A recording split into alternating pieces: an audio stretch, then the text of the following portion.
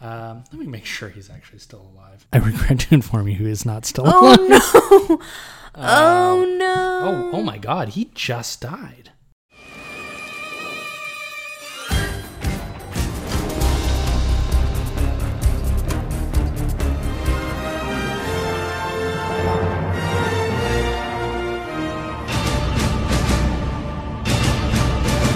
Hello, Mission Recall listeners. I'm Oriana Schwint. I'm Steve Parkhurst. And today we're issuing a level 4 alert for African Motaba virus. Wee. That's my level 4 alert. It's great. It's great. Thank you so so much. good. Thank you. But yeah, we're headed to Cedar Creek, California for Wolfgang Petersen's 1995 genre-defining Outbreak. Is it a genre? I at this feel point? like the sort of outbreak type. I mean, like, what had been before this that was like?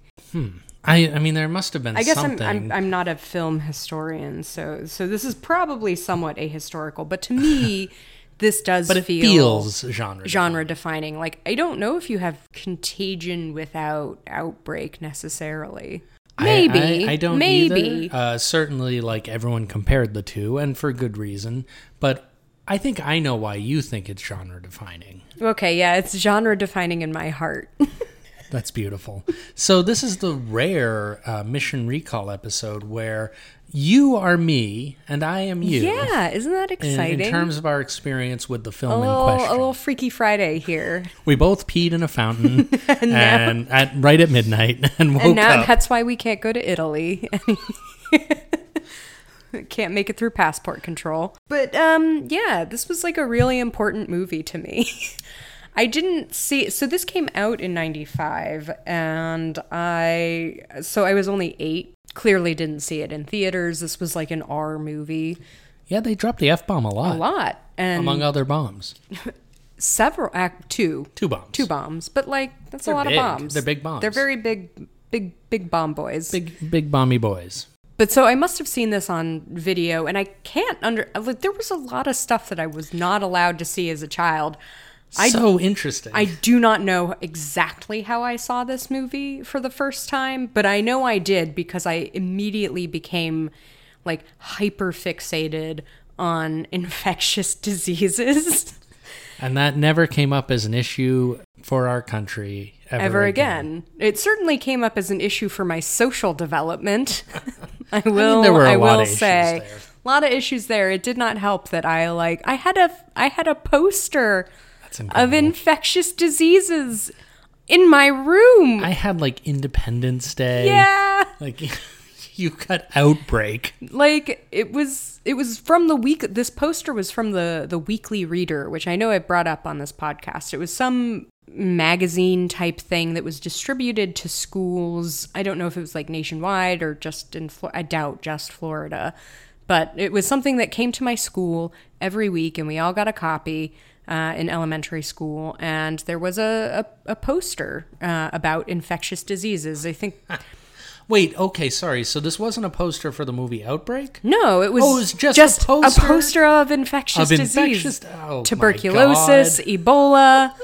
Yeah. I thought it was a poster for Outbreak. No. The movie. No. Wow. Just got really into learning about. Yeah, I can't imagine why your social life was stunted. Yeah, I mean, maybe it was the fact that I went to an elementary school where there was only one other girl in my grade. I think that might have been. That certainly didn't help not things. super great for me. All right.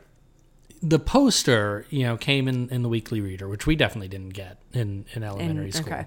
Not to say other people didn't around us. I know we were it was just a in thing, a very yeah. poor school. But why do you think you were so drawn to both the movie and the concept of infectious diseases? I think it's because after watching Outbreak, I learned what a virus is. And what I learned was like just totally melted my brain, because with bacteria, you're like, okay, it's a thing that is technically alive, like it is an organism. But a virus is neither living nor non-living. It does not do any of the things we associate with life, right? Which is like eating, growing, etc. It just kind of infiltrates, reproduces, and destroy. That's kind of like the only thing that it does that is a thing that living beings Lifelike, do. yeah. Yeah. You know, I think I read something somewhere that was like, how do you kill something that isn't dead? And like, that totally just fascinated me. And I became like really, really interested in diseases that also like kill very quickly and in horrifying ways. I think lots of kids have really morbid sort of curiosities. Sure. That's part of being a kid. Because once you learn like about death, you're like, well, how do people die? What's that all about? And What then happens to you them after learn, they you die? start learning about all the ways that people die, and you're like, what the fuck? But it's so interesting. So it's kind of interesting for me that you went on the professional, like the career track that you went on. I'm a little surprised Not a you didn't doctor? go into Yeah. like infectious disease or virology or any kind of like, I don't know. I mean, Science. Any Yeah, kind of I just got science. tired. I also was really bad. you just got kind of. I got kind of Got a fed little up with sleepy. school, honestly. Like, I got kind of fed up with having to be so good at school. And also, like, I was great at AP Bio. I remember that. I was really good in that class, but I was bad at chemistry. And you kind of can't be bad at chemistry if you want to go into that. I also just, I don't know. Doctor was never really one for me. Not even like research doctor, you know? Yeah. It just never, I liked writing a lot. It was easier. You contain a lot multitudes. easier. It is a lot easier. Yeah, But it is- anybody I can did write. always like- That's what I tell everyone. Anyone can write. Anyone can write. and you should give your notes on anything that anyone else. Oh yeah, writes. sure. They love that. It's no real skills whatsoever. No. But it is. I actually like one of my first jobs was writing for a magazine that did like sciencey stuff. Like I wrote an article for a magazine about like RNA interference technology, which is, I mean, who hasn't? you know, but it was like, it was nice to be able to like sort of marry those interests at long last. I saw Outbreak once, and I remembered very little of it. It made no impression on me. And then interesting. tonight, I saw it for the second time. Did you, when did you, do you remember when you saw it? Nope. Sometime back in the day. In the VHS era, Yeah. sometime after it came out, Yeah.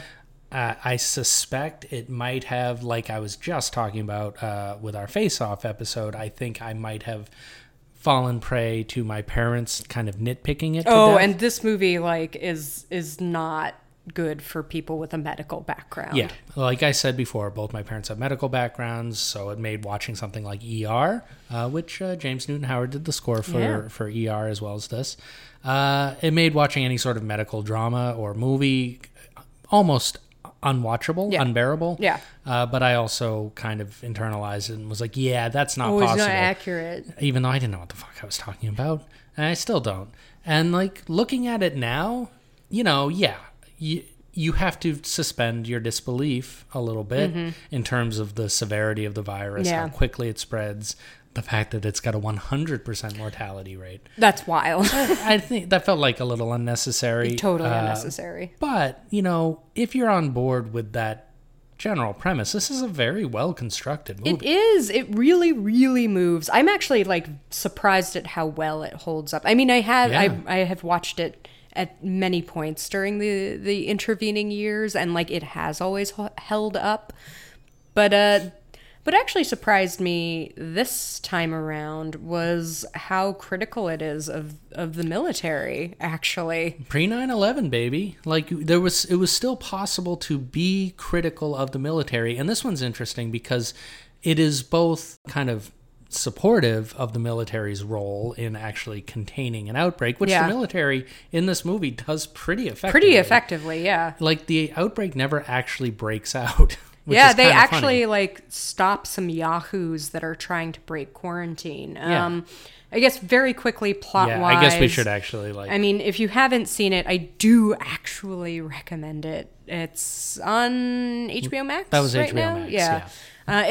It bounces around a bunch. It's usually available to stream somewhere. I'm not going to tell you to buy this. It's a Warner Brothers movie, so It is. That doesn't mean it's going to stay on HBO Max, but that's Maybe probably it'll be there for a while. a good first place to check. So, Outbreak concerns the outbreak of a hemorrhagic fever. So kind of like Ebola, but worse, because even Ebola doesn't have a mortality rate that is 100%, and that kills in 2 to 3 days. Just liquefies your organs, basically. Which is like so compelling of a visual. Like, one of the doctors does an autopsy on someone who has died from this virus, and is like, it's like a bomb went off inside him, and they don't show it. Yeah, you never see it. You never see it, but like, it's such a visceral description that you can't. Just on the outside, everyone kind of looks like the burn victims from Chernobyl. Yeah, a little bit. Yeah,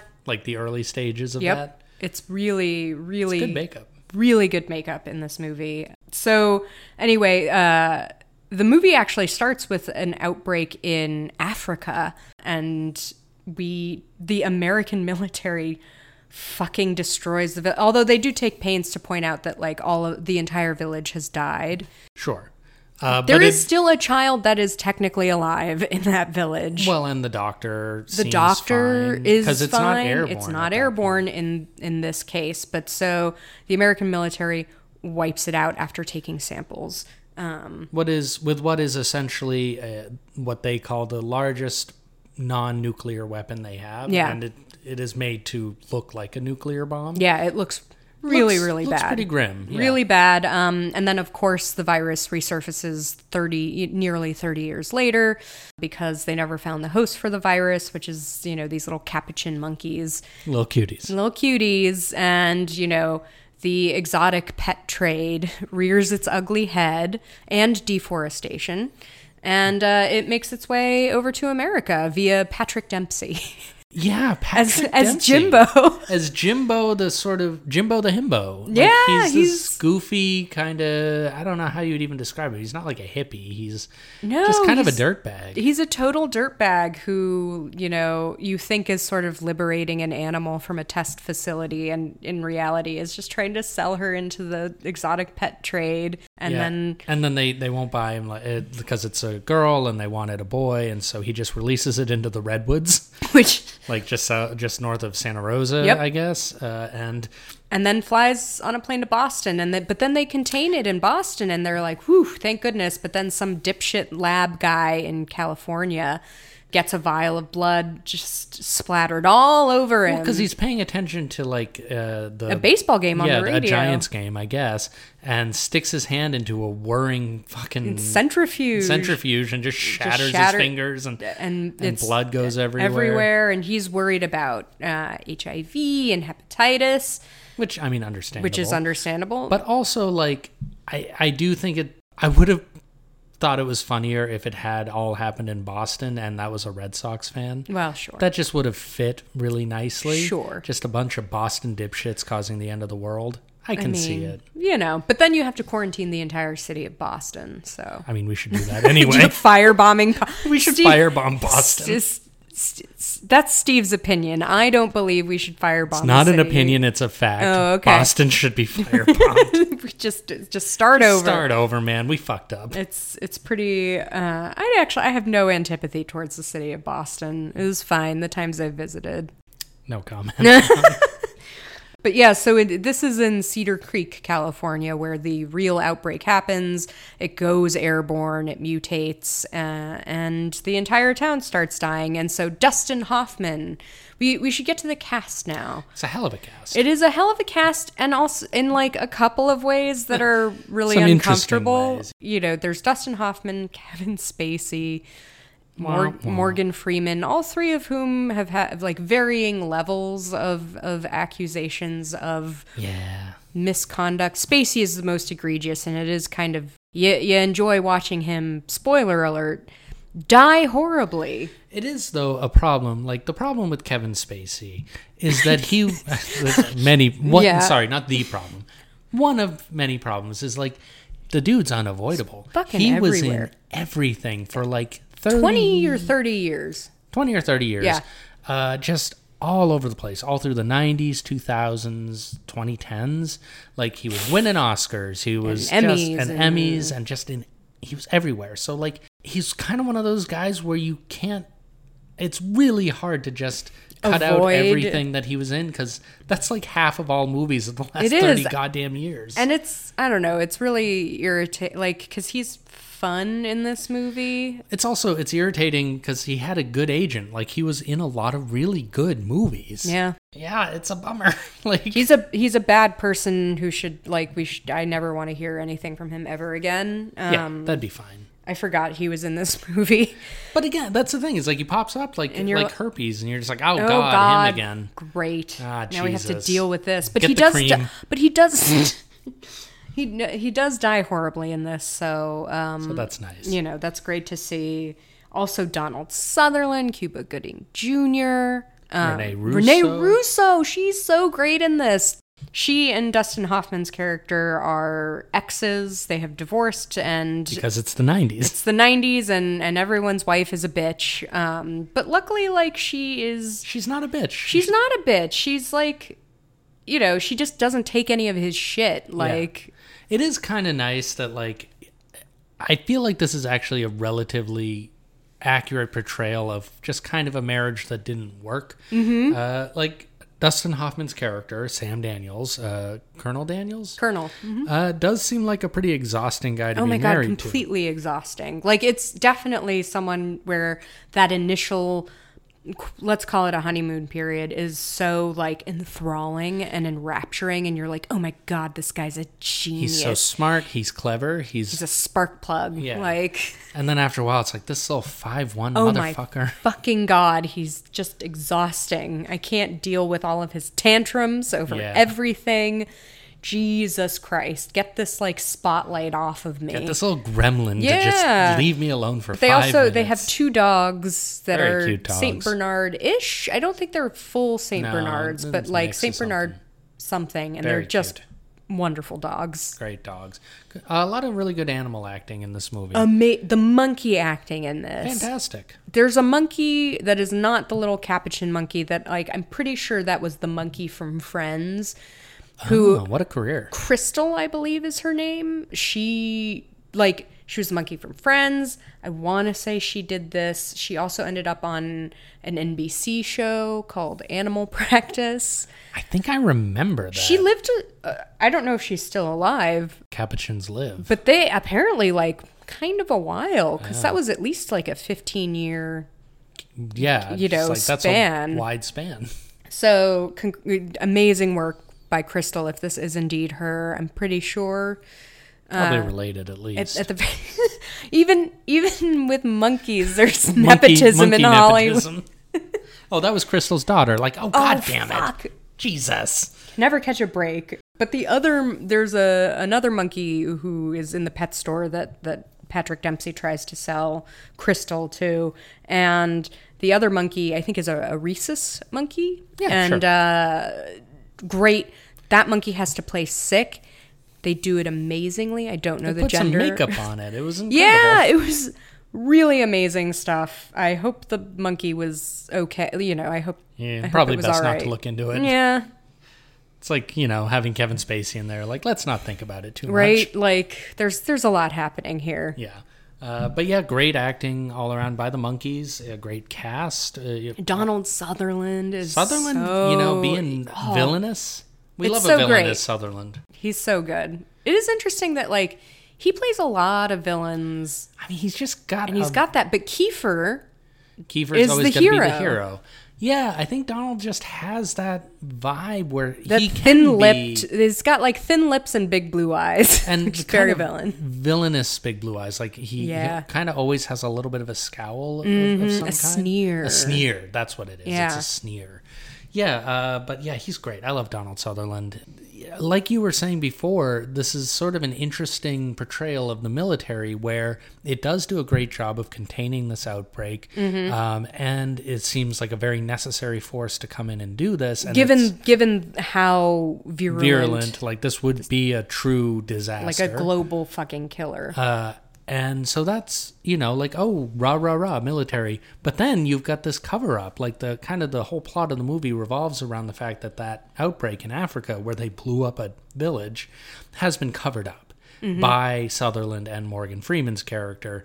And they've kind of been in cahoots. They're really the only two who know about it. And now, like, oh no, it's reared its ugly head again. And now it's airborne. And you've got this annoying Colonel Daniels, who is just sticking his big old nose into everything.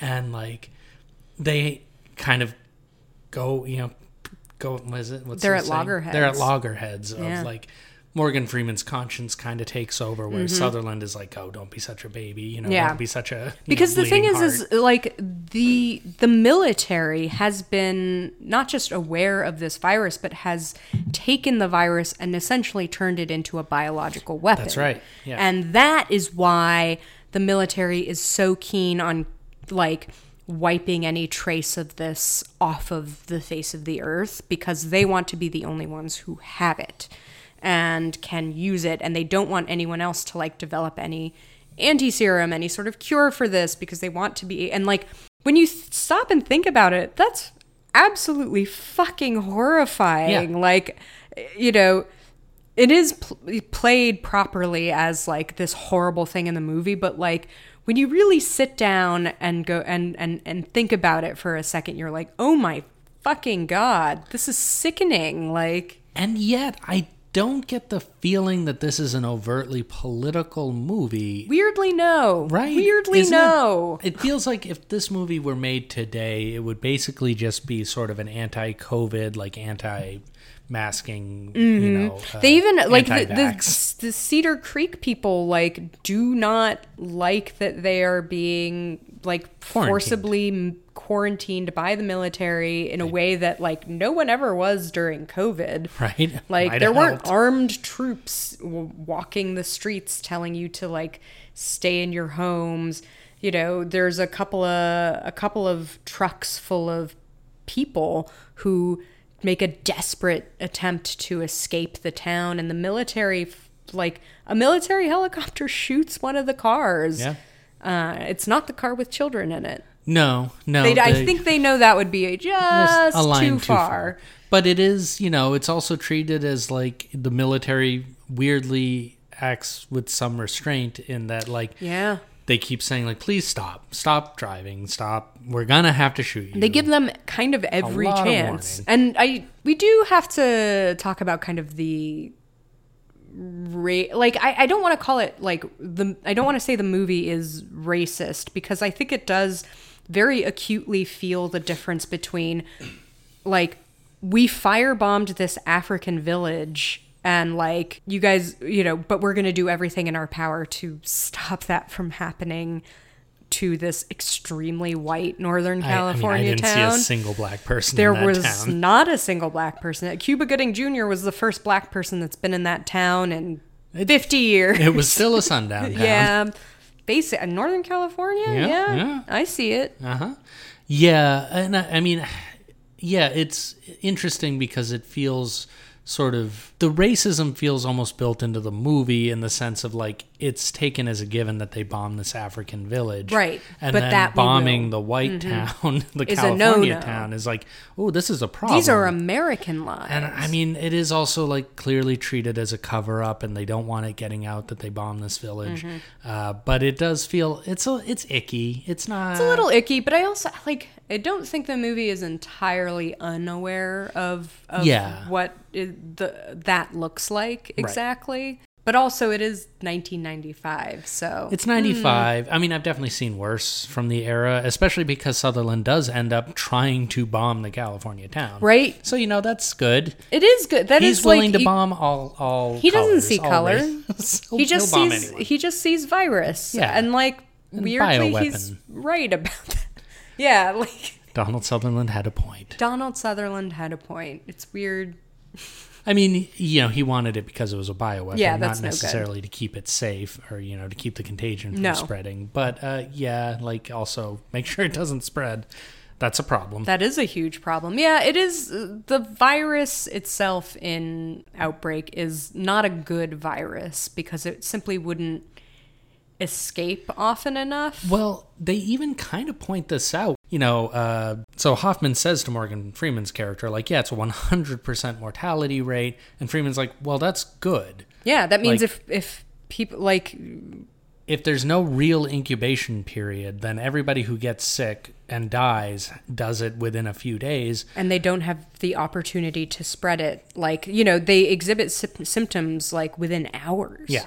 So, like, that's okay. It's not going to spread that far. And, like, actually, he's kind of right. He's kind of right. If it hadn't mutated and gone airborne, Right. like, it would have been less of a problem. And even then, they're able to contain it to this town pretty easily. Pretty quickly, pretty easily. And that's been the interesting thing to look back on. And I don't think you can fault either movie, Outbreak or Contagion, in that they both had the U.S. military as a major player in an outbreak and in stopping an outbreak and being a relatively effective part of that response. U.S. government response.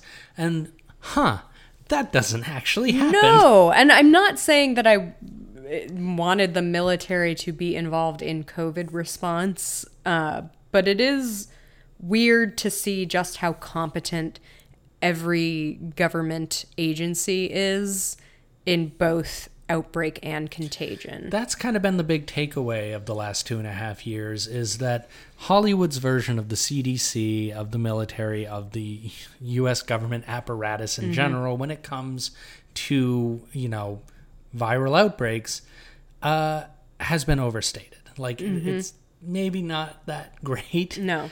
And I don't know, maybe it would have been better at a different point in history. It's hard to say. But that's really, like, the funny thing about both of those movies is that the most unrealistic part is that there's a competent government response. Yeah, and that people actually, like, there's... What Contagion gets right is the grifting that would pop up. Outbreak doesn't have that, and I think it's just because, like, the virus is too severe and it moves too, like, and it is just this one town. Right. If it would be interesting to do kind of a remake of this movie and, like, have like a subplot that deals with the media angle and the fear-mongering and whatnot. And, like, the line between realism and fear-mongering, which I think we saw with the monkeypox stuff that was going around. Some of it was extreme scaremongering. Some of it was extremely, like, no, this is, like, disease entirely, like, affecting one very specific population of people. So, like, you don't have to worry about it at all. And it was very difficult to tell what I should be worried about. It really was. I had no idea what to actually believe. Yeah, that was fascinating, especially because we've seen a couple of large outbreaks now in the past 40 years where we've kind of gotten both sides of the coin. Like, the AIDS epidemic was very much, just like, oh, it's just the gays. It's just the gays. Don't worry about it. If you're not gay, you're fine. It's like, no, but it's not. And I felt like there were shades of that with monkeypox, where it's like, oh, it's just the gays. But then you had people going, there's children with monkeypox, which, like, oh, that. no, don't hold. I mean, yes, I'm sure there's children, but, like, let's not have gay disease and children in the same, like, oh, God. That is the only... I don't want to remake this movie, but if there were to be some kind of update, I think that might be an interesting element to introduce. Because even Contagion, like, it had... Totally. It had the fear-mongering, or it had the grifting. The grifting, at least, what's his name? Jude Law. Jude Law, who's great in so it. He's a good. great grifter, and he actually kind of predicted, like, Alex Jones and people like that in a lot of ways. The only thing that Soderbergh didn't get completely 100% right is that Jude Law's character would definitely have blamed the Jews. Sure. But other than that, it's an extremely prescient portrait of a pandemic grifter. Yeah. I think, like, Outbreak's most prescient point is probably, like, people will try to escape the quarantine. Yeah.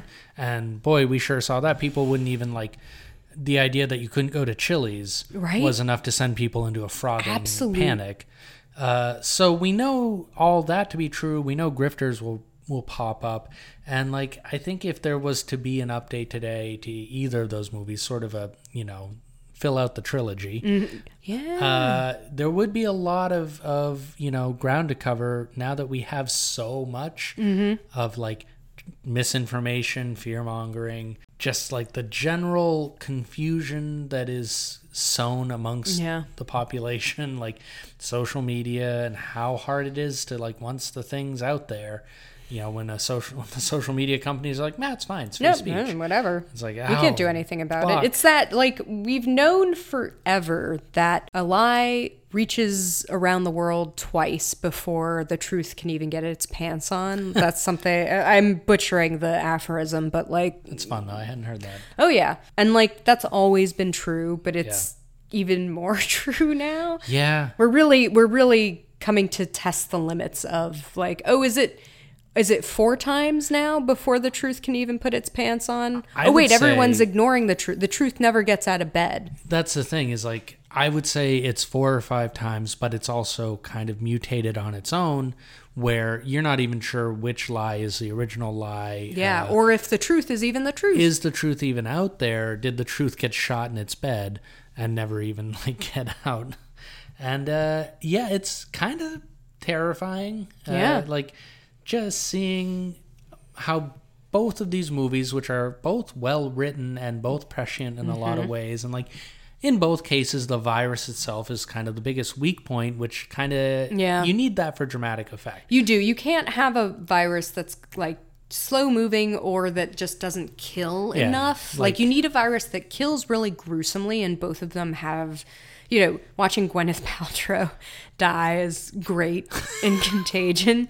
It's really gruesome, and in Outbreak, it's also really gruesome to see Kevin Spacey die. It's great. We love that. Man, God, I remember a time when it was, like, sad to watch Kevin Spacey die. I remember liking the character. Sure.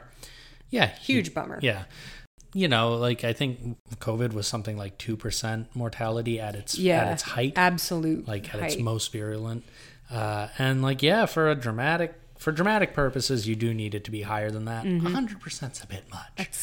It's simply not effective. Yeah, it's just not a good virus. But otherwise, both of these movies are well written, and the thing they missed was just the mass confusion and the lack of institutional response and coordination. Yeah. And that's a bummer, because lately I've been reading articles that are just like, hey, we're still not prepared for the next one. And I mean, I remember reading articles before Hurricane Katrina that was just like, hey, New Orleans is really, really vulnerable. And then sure enough, I remember reading articles prior to COVID being like, hey, we're not prepared for any kind of pandemic at all. And so now there's more articles being like, still not prepared. Nope, we still don't have this down. And it's like, oh, for Christ. Like, so...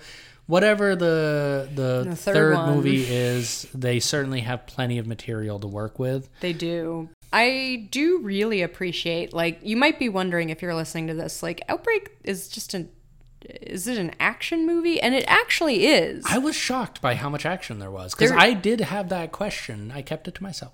But that's very wise of you. I know. But I did kind of wonder when we started, like, is this an action movie? It's like, oh, we're starting with this military, like, bombing this village, but, like, okay, what else action-y do we have in this? There's a crazy helicopter chase. Okay, like, the helicopter chase is so good in this. So this is Wolfgang Petersen, who directed a lot of things, including The Neverending.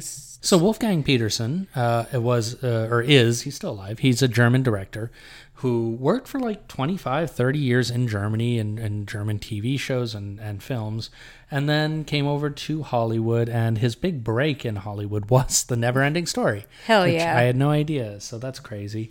He did Das Boot, which was a miniseries that was very successful, and then had a kind of a run starting in 95 with In the Line of Fire, which we should cover at some point. He also did Outbreak, Air Force One, which we have done, The Perfect Storm, which just misses out. I'm so bummed it came out in 2000. Maybe that's an expansion pack. Then Troy, which was sort of middlingly received, and that kind of is the start of the end. So he did Troy and Poseidon, which was pretty universally panned. And then he went back to Germany. He's like, fuck this. Yeah, I mean, did at least one more movie there. I don't know if he's doing anything else. Maybe he's producing, but Let me make sure he's actually still alive. I regret to inform you he is not still alive. Oh no! Oh my God, he just died. Oh no! Oh God, he did, because there was like there people was. on Twitter were talking Jesus. about. Well, I'm an asshole. He just died in August this year of 2022. Oh, I remember now. Yeah. So that's a shame. I mean, he was 81. He wasn't like, young, but that's also not that old. People can live longer. Yeah. Anyway, kind of a quintessential 90s action director, I think. I haven't really seen any of his German movies. I'd be curious. I haven't even seen Das Boot. I actually haven't either. So, he did way more movies in Germany than he ever did in America. Yeah. So he might have an illustrious career over there as well. But he did some great movies here. And Outbreak's one of them. Like, the helicopter sequence reminded me a lot of Mission Impossible Fallout. Yeah. Which is famous for its crazy helicopter sequence. And now, granted, Fallout's sequence is superior, but that's not really a fair comparison. Right. This is doing something very different. Like, Outbreak was not a movie designed around sort of shock and awe. Like, right. This is, I'm sure they put this sequence in there because they were like, people like... We need action. Stuff, yeah. People like stuff blowing up in helicopters and whatnot. But it's, mostly practical. It is fucking wild, the stuff that they managed to do with these helicopters. It's pretty cool. So it's 3 helicopters. 2 of them are chasing our heroes, Cuba who Gooding have Jr. just... And so this isn't just like a regular helicopter chase where our guys are trying to escape. They are, but it's even more important because they have finally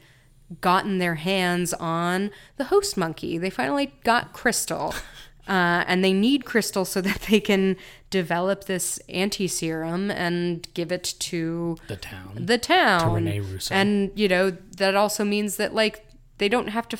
It's not just saving all the people in the town and Rene Russo. It's also so they don't firebomb the town. Right. Which would, actually maybe break the country, if you think about it. That's a constitutional crisis. That is, and there is a surprisingly fun and interesting scene where I don't know who that character is supposed to be. I don't know if he's like the president's chief of staff, maybe? He's either the chief of staff or secretary of state or something. Or something. But anyway, this guy gives a very impassioned speech where he does cover a lot of that. And it's, basically saying, we need to decide... who we are as a country and what, is right to do here. And there's also a lot of if you are in this room and we do this, you're fucking standing shoulder to shoulder with the president saying, I was there and I approved this, because none of this going off to the Washington Post and saying you didn't, I was the lone voice of dissent here. Fuck you. Which absolutely would have happened. Totally would have happened. Multiple people would have done that. Because, this would have broken the country in a pretty irreparable way. Like, if you nuke a small town in your country... A small white town. A small, very white town. That's true. They kind of did firebomb housing in Philadelphia. Right. And that didn't break the country. But if you did this, I think you would... That's a very good point. Yeah, if you, bomb people of color in this country, you'll probably be all right. You might even get a bit of a boost in the polls. But a nice white town in Northern California, that's a boo-boo. You don't want to do that. So, for all the politicians out there. Just don't approve that. Don't that's approve not a good bombing idea. Santa Rosa. It's not a good idea. But it is that scene is really good, despite the fact that we never met. We haven't seen that guy at all before in the movie, but he delivers. He fucking hams it up, and it's really enjoy. He does a lot with that one scene. It's actually something you pointed out that I think is really true here, which is this movie does a great job of kind of filling out everybody with texture. Patrick Dempsey isn't in this movie for very long, but you get a very good sense of his character. The woman in the dispatcher in the hospital, who is that? At the Coast Guard. So she isn't even Coast Guard. She's it's the county, some sort of county clerk office that keeps the shipping records. Shipping manifests, and So she is the one getting them the information for these ships, and they need to get in touch with this ship that has left and is, on its way back to it's like a South Korean ship. And so they're trying to get in touch with this ship, and they need the Coast Guard, and this random admin woman is like, oh, I know a guy in the Coast Guard, and they're like, oh, great. How close are you? And she's like, closer than his wife wants. And you're like, oh, this lady is in her own story. Yeah. And that's what a good movie does. It just populates its world with interesting characters.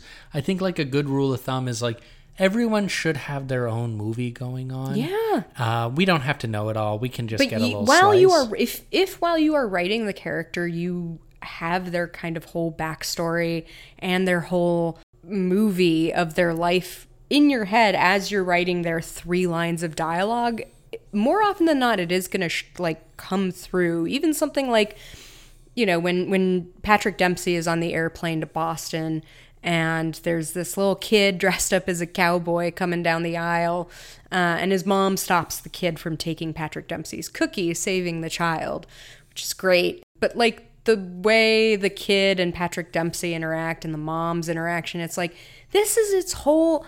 I can see these people's lives. I can see the mom being like, Jesus, I gotta deal with this kid and the fucking cowboy.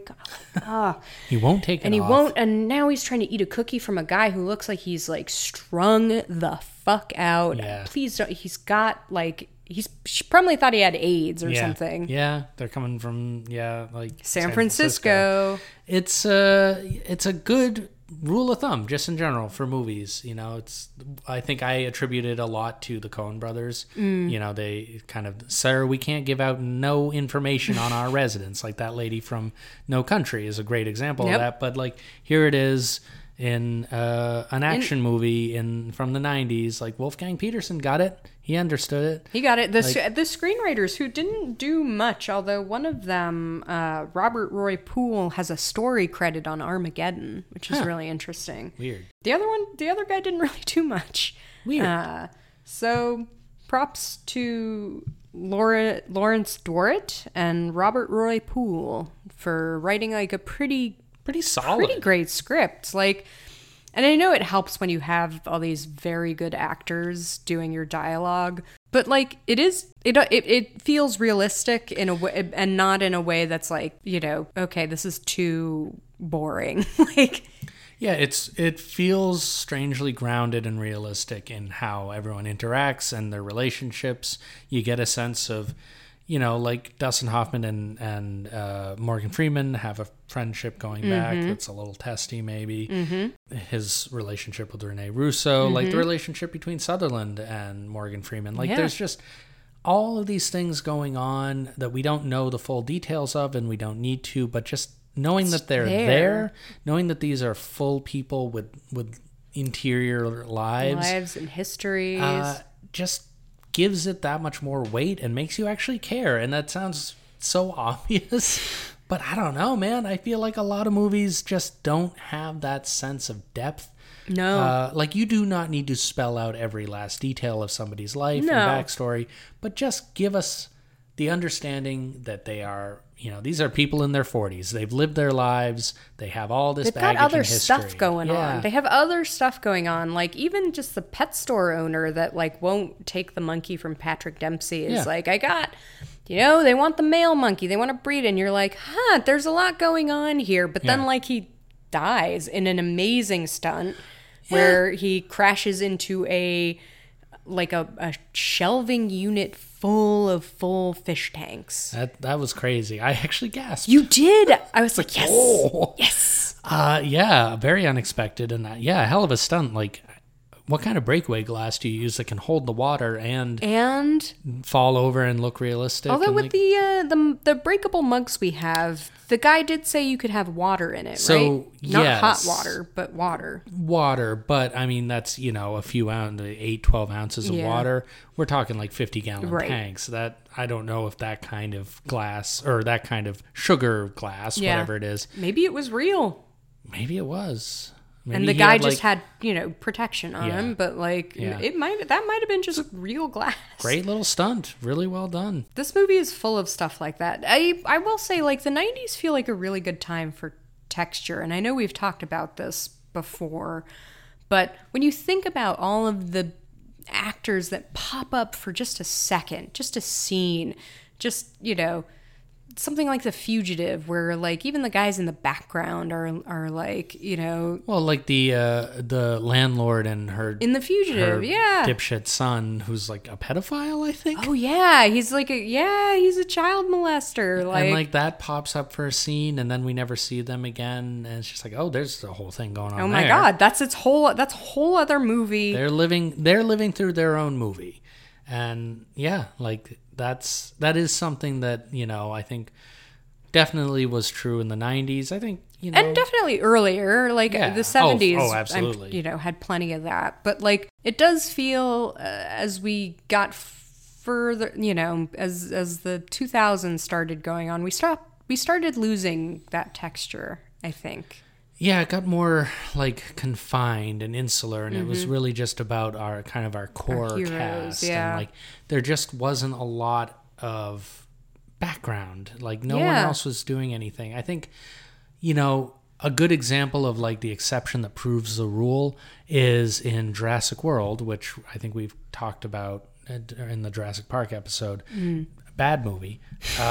There's a scene where the pterodactyls or whatever they are attack the park, right, attack yeah, like the yeah, mall yeah. area of the park, and you see a guy who is actually Jimmy Buffett running away from the Margaritaville restaurant, holding a couple of margaritas, and it is maybe the one genuinely great moment in that Yeah. movie of just like it's funny, it's interesting, but it's also so small. It's so much smaller than like the dispatcher, at the admin county lady, clerk. yeah.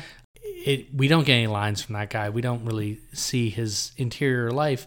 But it is just like, oh, somebody else doing something. And that's it. You don't get any more of that throughout that entire stupid movie. And I don't think that's just Jurassic World. No. I don't see a lot of that. I can't think of any examples of like modern blockbusters or action movies that show us, I don't know, even something like the new Top Gun movie. I liked. Yeah. It's a good movie. It's still in theaters because there's nothing else. It's making a lot of money. And like for good reason. It's a very well done movie, but it's a very insular movie. Like there is not a lot of action outside of the core group of like 5 or 6 people. Yeah. And that just feels like what filmmaking is now. And I don't think it's like a COVID thing where you can't have a lot I of think people on set, because there were lots of people on set. It's a penny in that pinching movie. thing. I agree. I think it's just like we don't hire as many actors, we don't have to pay as many residuals or just the checks in the first place. Yeah. It's a good way to save on budget that we can funnel towards CGI. Yep. And there is like, once again, a lot of people, in these movies, like in Outbreak, the people look largely normal. Yeah. Even Renee Russo, who is very, very attractive. Sure. She looks like she's attractive, but she's kind of she hasn't had like too much Botox. I think she had some. Maybe by then. But she's in the Helen Hunt mold Yeah. of 90s actresses who are very attractive. If you ever saw them in person, you'd be like, oh my God. Step on me. But in the context of like today, it's just like, yeah, they look like somebody you could see in real life. Yeah. They you do would look- see that person and be like, oh. Oh, a hottie. But you wouldn't, it's different. Like they do look like people who just live in the world. They look like they have pores. Yeah. Yeah, they have pores. Like the admin lady, all of the mom of the child who finds the monkey. Yeah. That like are there fewer actors like that now? Like, is it we don't want to put anyone on screen who isn't like just transcendentally hot? I hope the pendulum is swinging back. I feel like there has been a movement to get kind of more normal looking people, but I think it's going to take a while for that to kind of swing through in that direction. This is going to sound like an insult. I swear it isn't. She's very attractive, but like Awkwafina is a fairly normal looking person. She is. She just looks like a person. Yeah. She's pretty. She's like very she's very attractive, attractive. yeah. But she's somebody you could see at a grocery store. Yeah. And she's been doing more things. She's been getting into more stuff. The few movies that are out there that you can even be in. The Farewell is so good. I mean, The Farewell's amazing, and she's great in it. And so I do hope that we're shifting back into, like, we can't just have waifs and just stunning just beauties. and Botoxed all to hell. And I know that this isn't just a thing that's happening in, Hollywood, like Hollywood. There is a concerted push by the makers of Botox to have everyone get Botox. There's like a move towards preemptive Botox. Like, Jesus. People in their 20s are getting Botox. I have been reading about this. It is like a much more common thing. It's like, oh, just get a little Botox, just like preemptive. And I can't stress enough how much you shouldn't do that. If you're in your 20s and you're listening to this, don't do that. It's actually bad for you. Like, it's not good for your face. You shouldn't get botulism shoved into your face. Remember when Sounds everybody crazy. talked about that and then it just kind of stopped? Right, like... I guess it got accepted. I just, and it's wild. Like, if you have migraines, I hear that it's, like, it can be an effective treatment for migraines. If you don't have migraines, don't do this. It's expensive. They push you towards more and more. Like, I mean, it is the old, if you don't get it, then, it sags even more. Yeah, exactly. Yeah. Once you get on, it's hard to get off. Yeah, they want you to stay in the system. Yeah, get some lip fillers, too. Yeah, why not? That's another one that I see all the time now. Lip fillers always look weird. It looks so weird. They don't look pleasant. No. So, yeah, this has turned into a anti-Botox screed. It's for the movie Outbreak. Yeah, right. But, like, people look normal, and that's great. It's nice. I love it when people are, like, attractive, but normal. Just normal folks trying to contain an outbreak. And doing a pretty good job. Pretty good job. Yeah, I mean, they end up getting the anti-serum. They end up mass-producing it somehow. Very quickly. From a small California town. I am not sure the logistics at play that allowed them to produce this anti-serum. Yeah, the logistics are... Shut the fuck up. The logistics are the movie is ending in 3 minutes. We got to wrap this up. We need a scene where Dustin Hoffman, and Rene Russo look like they might end up reconciling. I think they do, and it all works out fine. And it's totally fine. They don't re-divorce. 4 years later. Yeah. The dogs are traumatized again when mommy and daddy split. Yeah, it's good they didn't have any kids. But that is kind of a nice thing, actually. That's true. Like, there's no kids. It is funny though that Dustin Hoffman has another custody battle in real life. No, Kramer versus Kramer. Oh, yes, right. Yeah. Yet another movie where Dustin Hoffman has custody issues. Yeah, which was much earlier. That was like late 70s, I think.